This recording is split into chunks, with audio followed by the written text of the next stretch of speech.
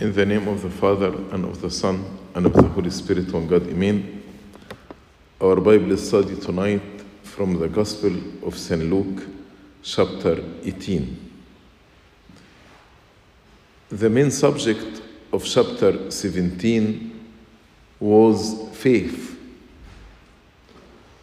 This faith is put into action through the constant prayer. That's why the focus of chapter 18 is prayer. Our Lord Jesus Christ offered 3 parables on the power of prayer in the Gospel of St. Luke. The parable of the persistent neighbor in a previous chapter, and in this chapter actually 2 parables. The parable of the persistent neighbor was in chapter 11, from verse 5 to 13, and this parable invites us to urgent prayer. In chapter 18, we have 2 parables. The first one, the persistent widow, from verse 1 to 8. And this parable is focused on the necessity to pray without ceasing, with the patience of faith.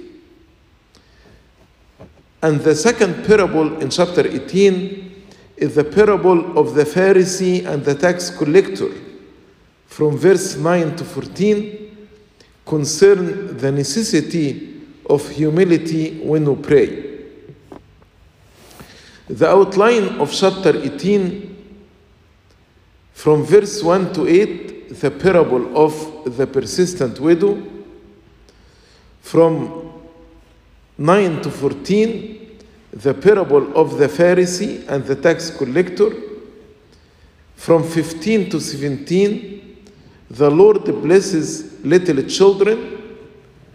From 18 to 23, the Lord counsels the rich young ruler. From 24 to 30, a teaching on the danger of riches. From 31 to 34, third prediction of Jesus' death and resurrection. And from 35 to 43, a blind man receives his sight. Today, we'll take half of the chapter until verse 23. So let's start from verse 1. Then he spoke a parable to them, that men always ought to pray and not lose heart. This verse is started by the word then. Then he spoke.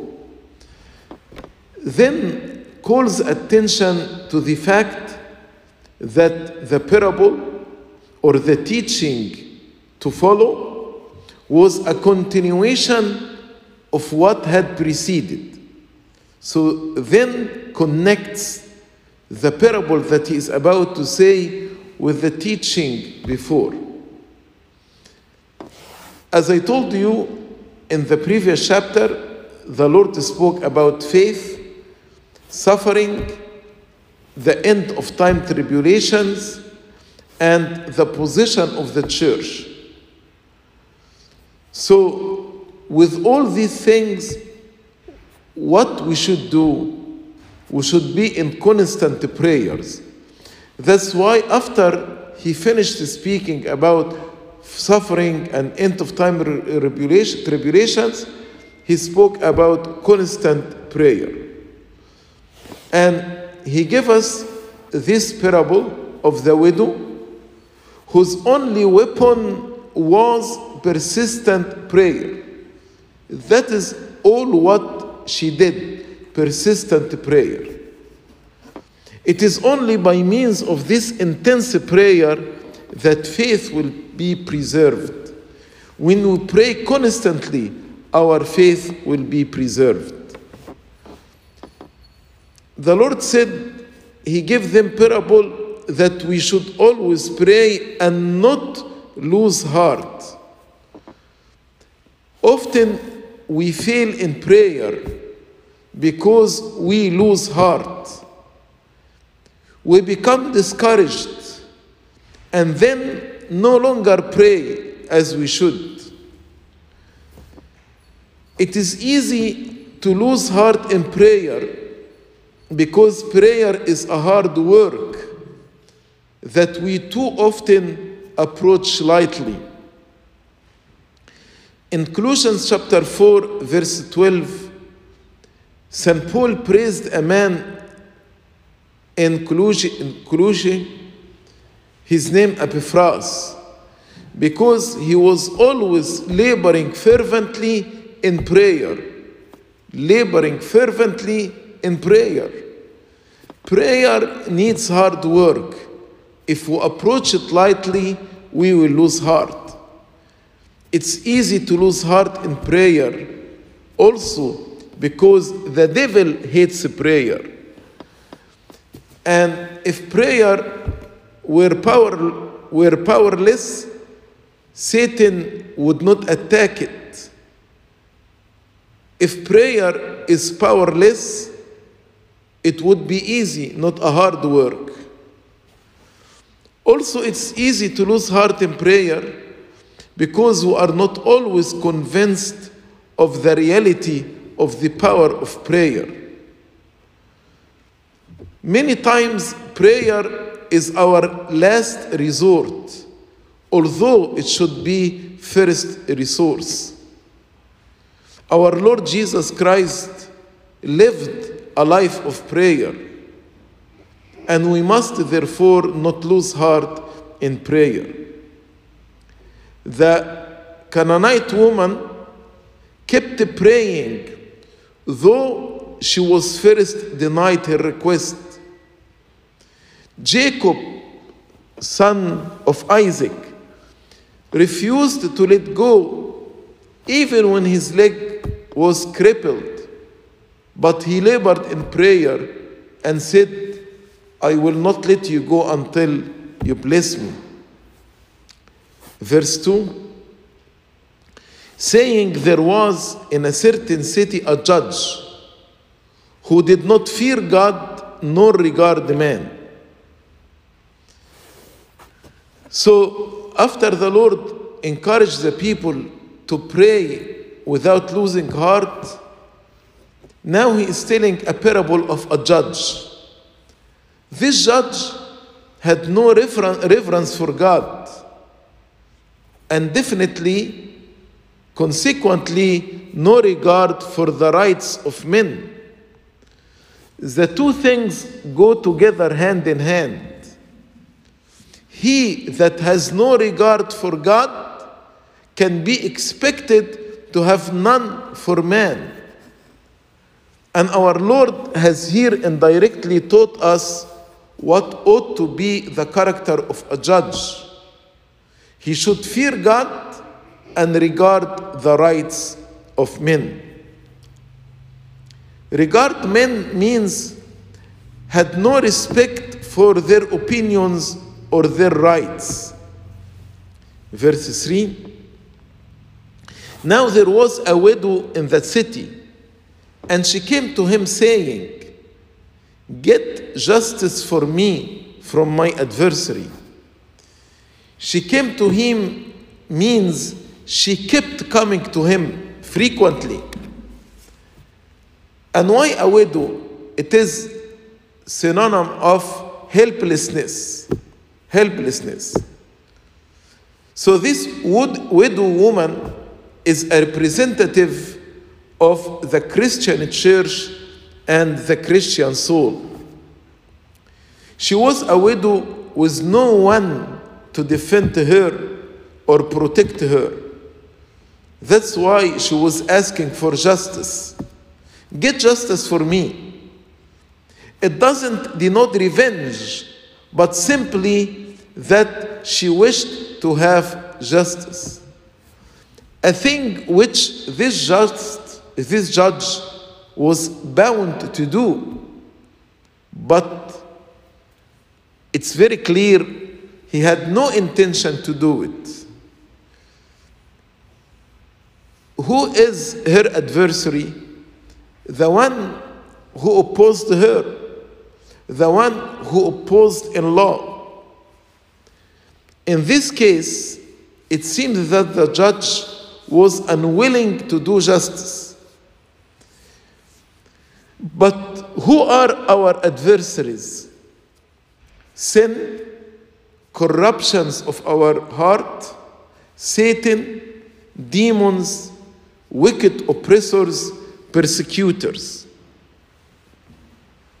Verse 4, and he would not for a while, but afterward he said within himself, though I do not fear God, nor regard the man, yet because this widow troubles me, I will avenge her, lest by her continual coming she weary me. He would not for a while means for a considerable time. It was his duty to attend to the claims of justice, but this was long delayed. And this just actually had no shame to acknowledge his own sin when he said, I do not fear God nor regard man. But he made a decision to avenge her. I will hear her, do her justice, deliver her from her troublesome adversary. Why? Because lest she weary me. It was not from a conscience of duty in him as a judge, or from a pitying the poor widow, but from selfish end of his own, for his own ease. He doesn't want to be disturbed. His ears stunned with her noise and cry. He was annoyed with her company day after day. So the unjust judge only reluctantly answered the woman's request.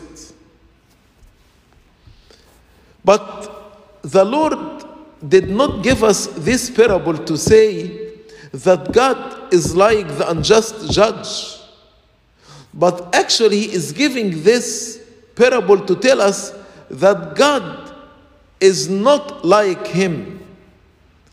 God loves to answer our prayers. Even He helps us when we pray. The Holy Spirit intercedes with groaning in our heart. The woman, the widow, had to overcome the judge's reluctance to help. Many times we feel we must do the same when we pray, to use our persistence to overcome God's reluctance. But God is not reluctant to help us. That's why, if we think this way, this misses the whole point of the parable. Jesus did not say that men always ought to pray and not lose heart because God is reluctant, but because He is not reluctant. That's why this should be our encouragement and our motivation to prayer. But sometimes it doesn't seem to us that sometimes it seems to us that God is reluctant to answer our prayer. We pray and we get no answer. So we may interpret this as God is reluctant. Verse 6 and 7, then the Lord said, hear what the unjust judge said. And shall God not avenge His own elect who cry out day and night to Him, though He bears long with them? God may delay answering our prayer. This delay in prayer not needed to change God, but it is needed to change us. When God delays the answer, that we be transformed by our persistence in prayer and standing long before God, we will be transformed. Because persistence in prayer brings a transforming element into our lives and building us into the character of God Himself. When God delays responding to our prayer, because He wants to build into us a heart that cares about things the same way He does. This judge was unfair, but God is fair. This judge had no personal interest in the widow, but God loves and cares for those who seek Him. This judge answered the widow's cry out of pure self-interest, lest she annoys me. But God loves to bless His people for their good. That's why the Lord, when He said, hear what the unjust judge said, He wants to tell us, be encouraged then, so you can be frequent in prayer and persistent in your prayer with God. If the repeated persistent cries of this afflicted widow made an impression on the heart of this wicked judge, how much more our persistence in prayer will be regarded by God, who is ever ready to give all kinds of blessing abundantly to His children. That's why He said, shall God not avenge His own elect who cry out day and night to Him? The Lord tells us that God permits suffering among His servant long after they have begun to pray for deliverance.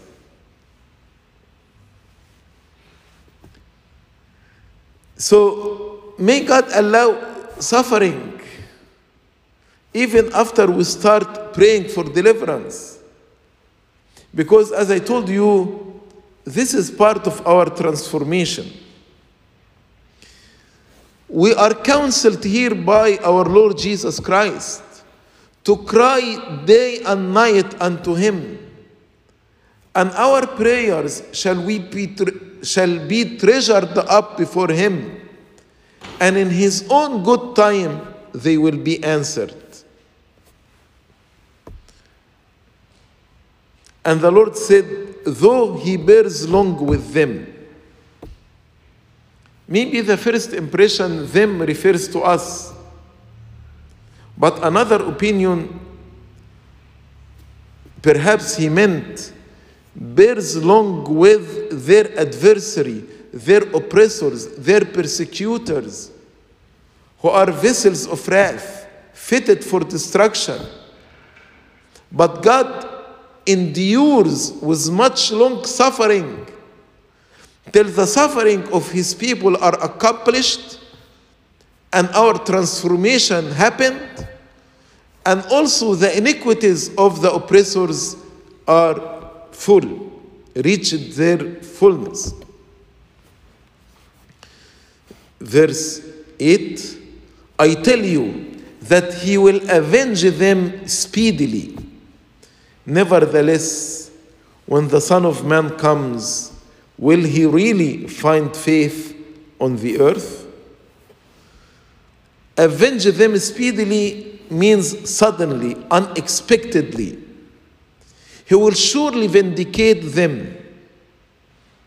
And at time when they were nearly ready to give over and to fall into despair, God will answer the prayer.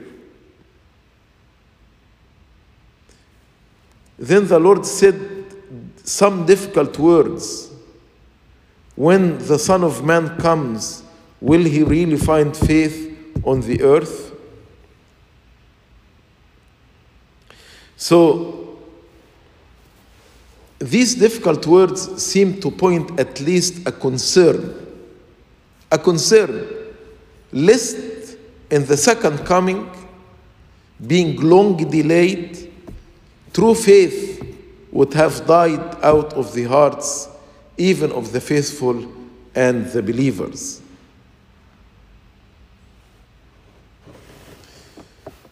So, though this is true that God will avenge his elect, yet will he find his elect faithful to him?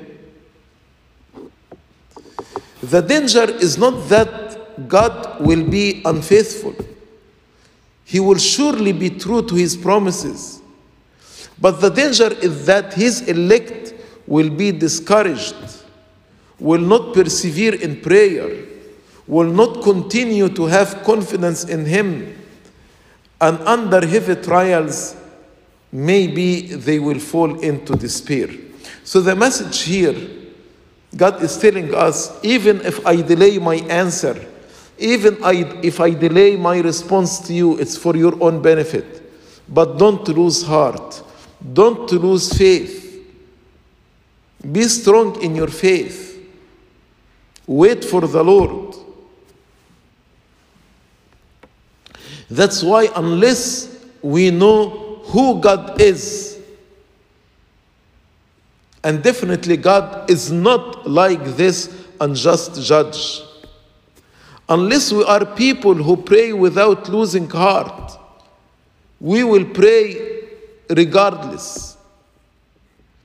And we do not yet have the kind of faith Jesus will look for when he returns. So we need to know who God is and to pray without losing heart. Otherwise, when Jesus comes, he will not find faithful people. He will not find faithful people.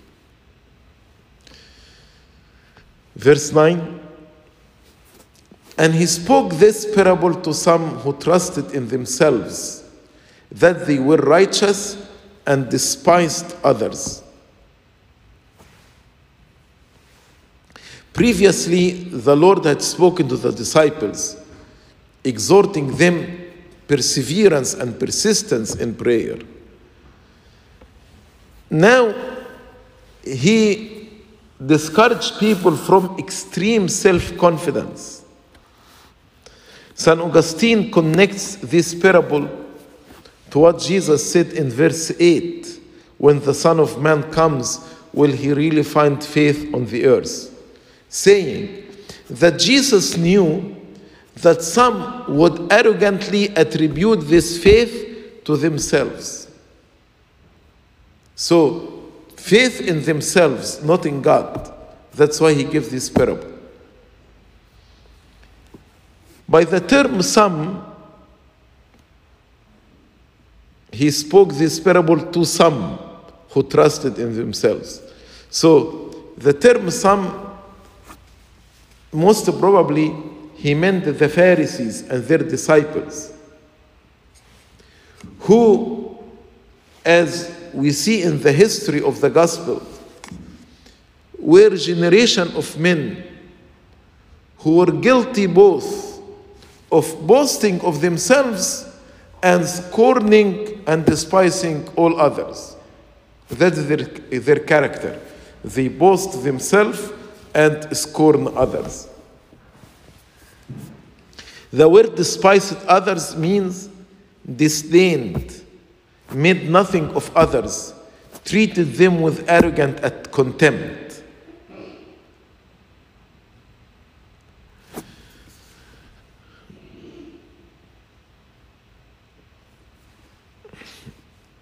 Verse 10, two men went up to the temple to pray. One a Pharisee and the other a tax collector.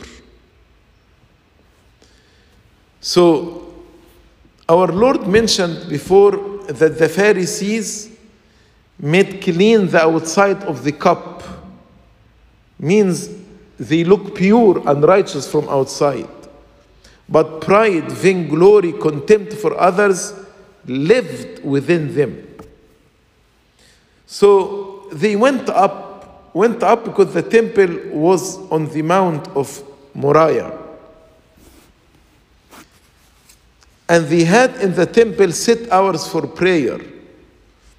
As we read in Acts chapter 3 verse 1, John and Peter ascended at the time of the 9th hour. So during these times of prayer, everybody goes up to worship God. But here the Lord mentioned only two. And both men prayed, but both men did not come to God the same way. The Pharisee went up to the temple to pray, but his prayer is no prayer at all, not even a thanksgiving, only a boast. He stood to pray. Standing was the ordinary Jewish attitude of prayer, but some suggested that the word seems to imply that he stood by himself away from the tax collector to avoid the defiling contact of others. In his self-righteousness, if he stands close to the tax collector, he will be defiled by him. This Pharisee spoke with himself, not with God. And in his short prayer, he repeated the word I 5 times. In his so-called prayer, the Pharisee praised himself and compared himself to other men, putting them down. Verse 11, the Pharisee stood and prayed thus before him, with himself, not with God. Prayed thus with himself, not with God. Although he said, God, I thank you. But it is not a thanksgiving. It's boasting.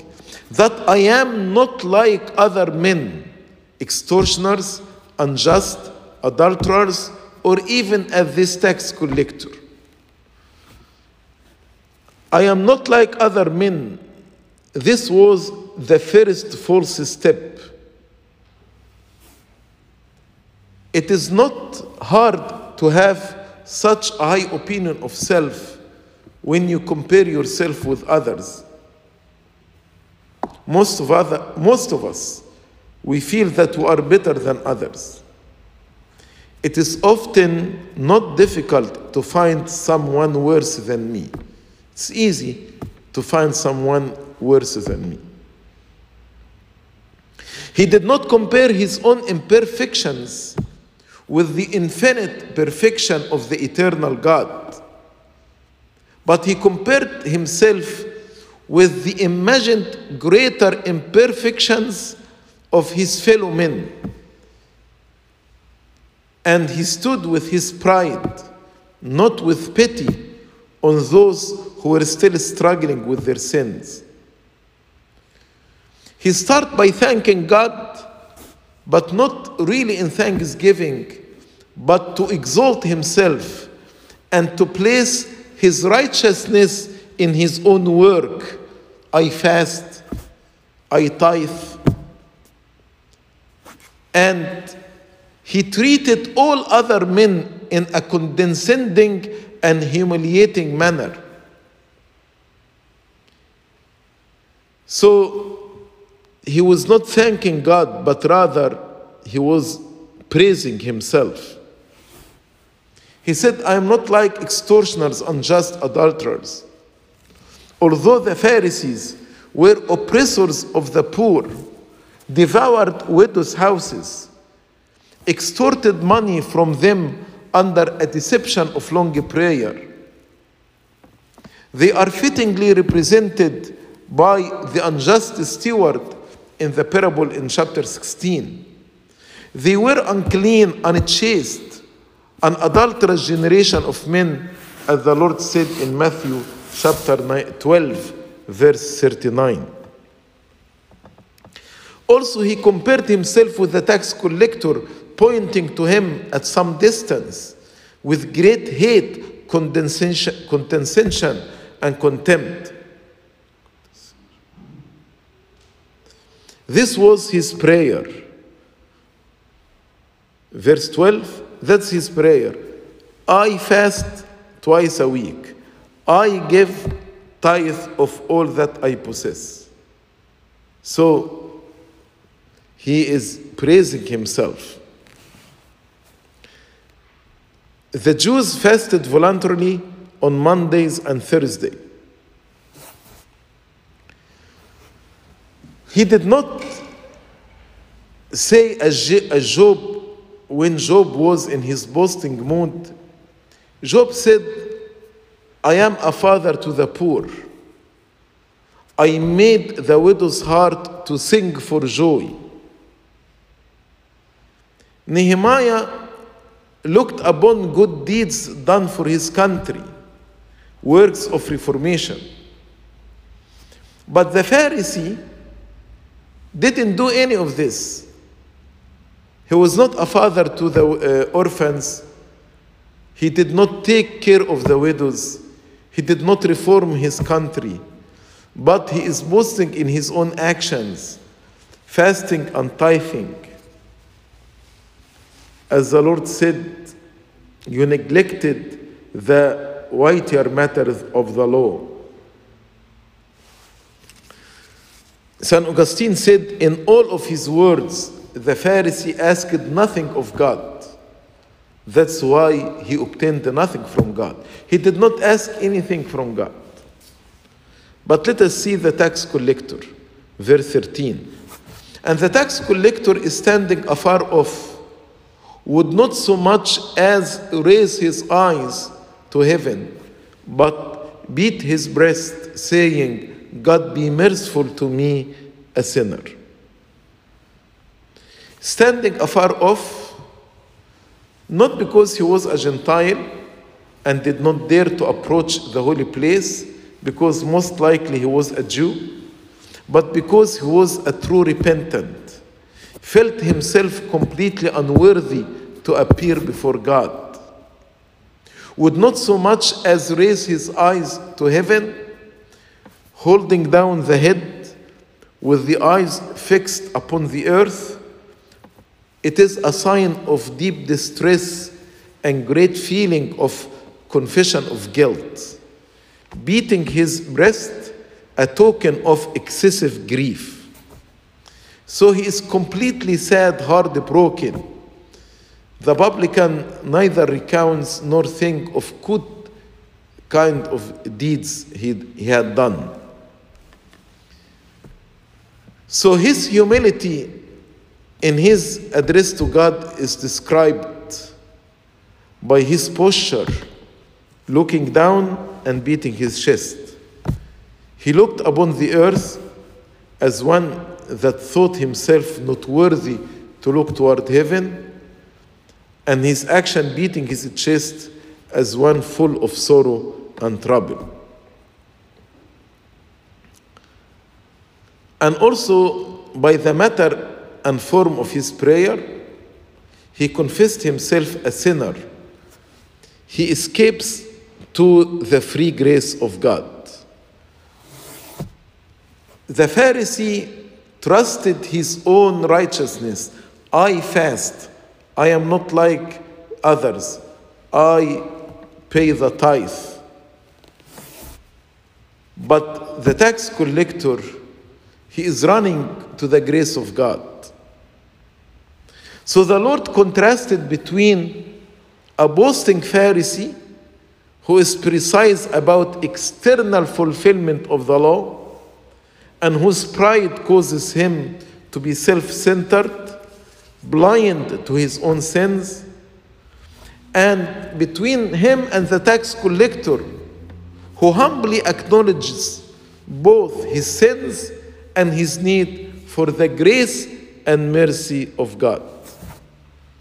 Verse 14, I tell you, this man, the tax collector, went down to his house justified rather than the other. For everyone who exalts himself will be humbled, and he who humbles himself will be exalted. God judges hearts, not words. The Pharisee was not asking God's forgiveness for his sins. He did not ask anything. He was only boasting of his goods and his good works and despising the tax collector. He relied on his own power and deeds before God and was blind to his own sins, so his sins remained. But the tax collector left himself to God's judgment and God's mercy. Therefore, he was forgiven. True humbleness is simply seeing things the way they are. I know that I am a sinner. The Pharisee saw himself as something great while he was not. The tax collector saw himself as a sinner needing the mercy and the grace of God. We gain nothing when we come to God prideful. But when we come to him in humbleness, broken, and asking his mercy and asking his grace, we will be justified. Verse 15, then they also brought infants to him that he might touch them. But when the disciples saw it, they rebuked them. When the Lord offered us the parable of humility as the right way by which our prayers are answered, now the Lord offers us a practical lesson to reveal his humility and his simplicity. He shows clearly how he is open-armed to the little children, meaning to the simple souls that love humility and approach him with humble heart. Parents were bringing their infants to Jesus to pray over them and bless them. St. Ambrose of Milan said, the disciples rebuked the children, not because of harsh feeling toward the children, but that Jesus might not be pressed by the crowds from getting unnecessarily tired. Because children love to come to Jesus, we should never block the way or fail to provide them a way. Christ's interest in little children was real and for their own sakes, and it was primary, not merely secondary. So he gave them his complete undivided attention. So the Lord said in verse 16, but Jesus called them to him and said, let the little children come to me. Do not forbid them, for of such is the kingdom of God. Assuredly I say to you, whoever does not receive the kingdom of God as a little child will by no means enter it. So God is reminding us that if we hope to enter the kingdom, we must have the spirit of the children. Children never think of putting forward any claim of merit or paying any price for kindness showed them. Little children mean to come to the Lord without prejudice, without pride, without ambition, without vanity, but with meekness and humility. This parable about the Pharisee and the tax collector was evidently in his mind when he said this: if you want to receive the kingdom of God, receive it as little children. And this command, don't forbid them to come to me, is a response to the people who prevent the infant baptism. Many Christian denominations prevent infant baptism, but the Lord said, let the little children come to me and do not forbid them.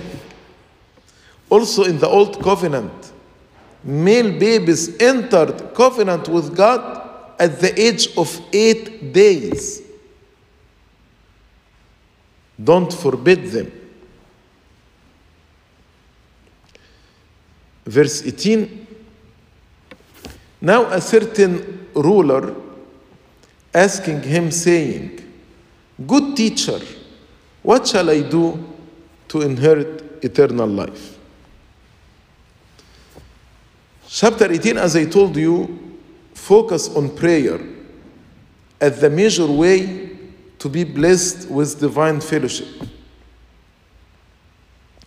We have seen how prayer blends with faith, which motivates us to it. So we pray persistently and with pleasure. Now the Lord is warning us of a dangerous adversary who make us lose the spirit of prayer, lose heart when we pray. What is this adversary? Is money worshipping, love of money. Through this story of this ruler, a certain ruler, we refer to this man as a rich young ruler, because in Luke he was described as ruler and also as rich, and in Matthew chapter 19 he was described as young. So we refer to him young, rich ruler. And we don't know ruler in politics in the world or ruler in the world of religion. And his question concerning eternal life maybe indicate that he was a Pharisee. And he addressed the Lord, good teacher, which means he came with intense reverence, but nothing more. It's clear that the young man did not believe that the Lord is the Messiah or is divine. Otherwise, he would have never made the great refusal recorded when the Lord told him, go and sell all what you have. If he truly believed that Jesus is divine, definitely he would obey him. But the ruler did not really know who Jesus was. If he did, he would humble himself as the tax collector did in his prayer. That's why in verse 19, the Lord told him, Jesus said to him, why do you call me good? No one is good but one, that's God. Jesus did not deny his own goodness. Instead, he asked the man, do you understand what you are saying when you call me good? No one is good but one is God. So, do you believe that I am God?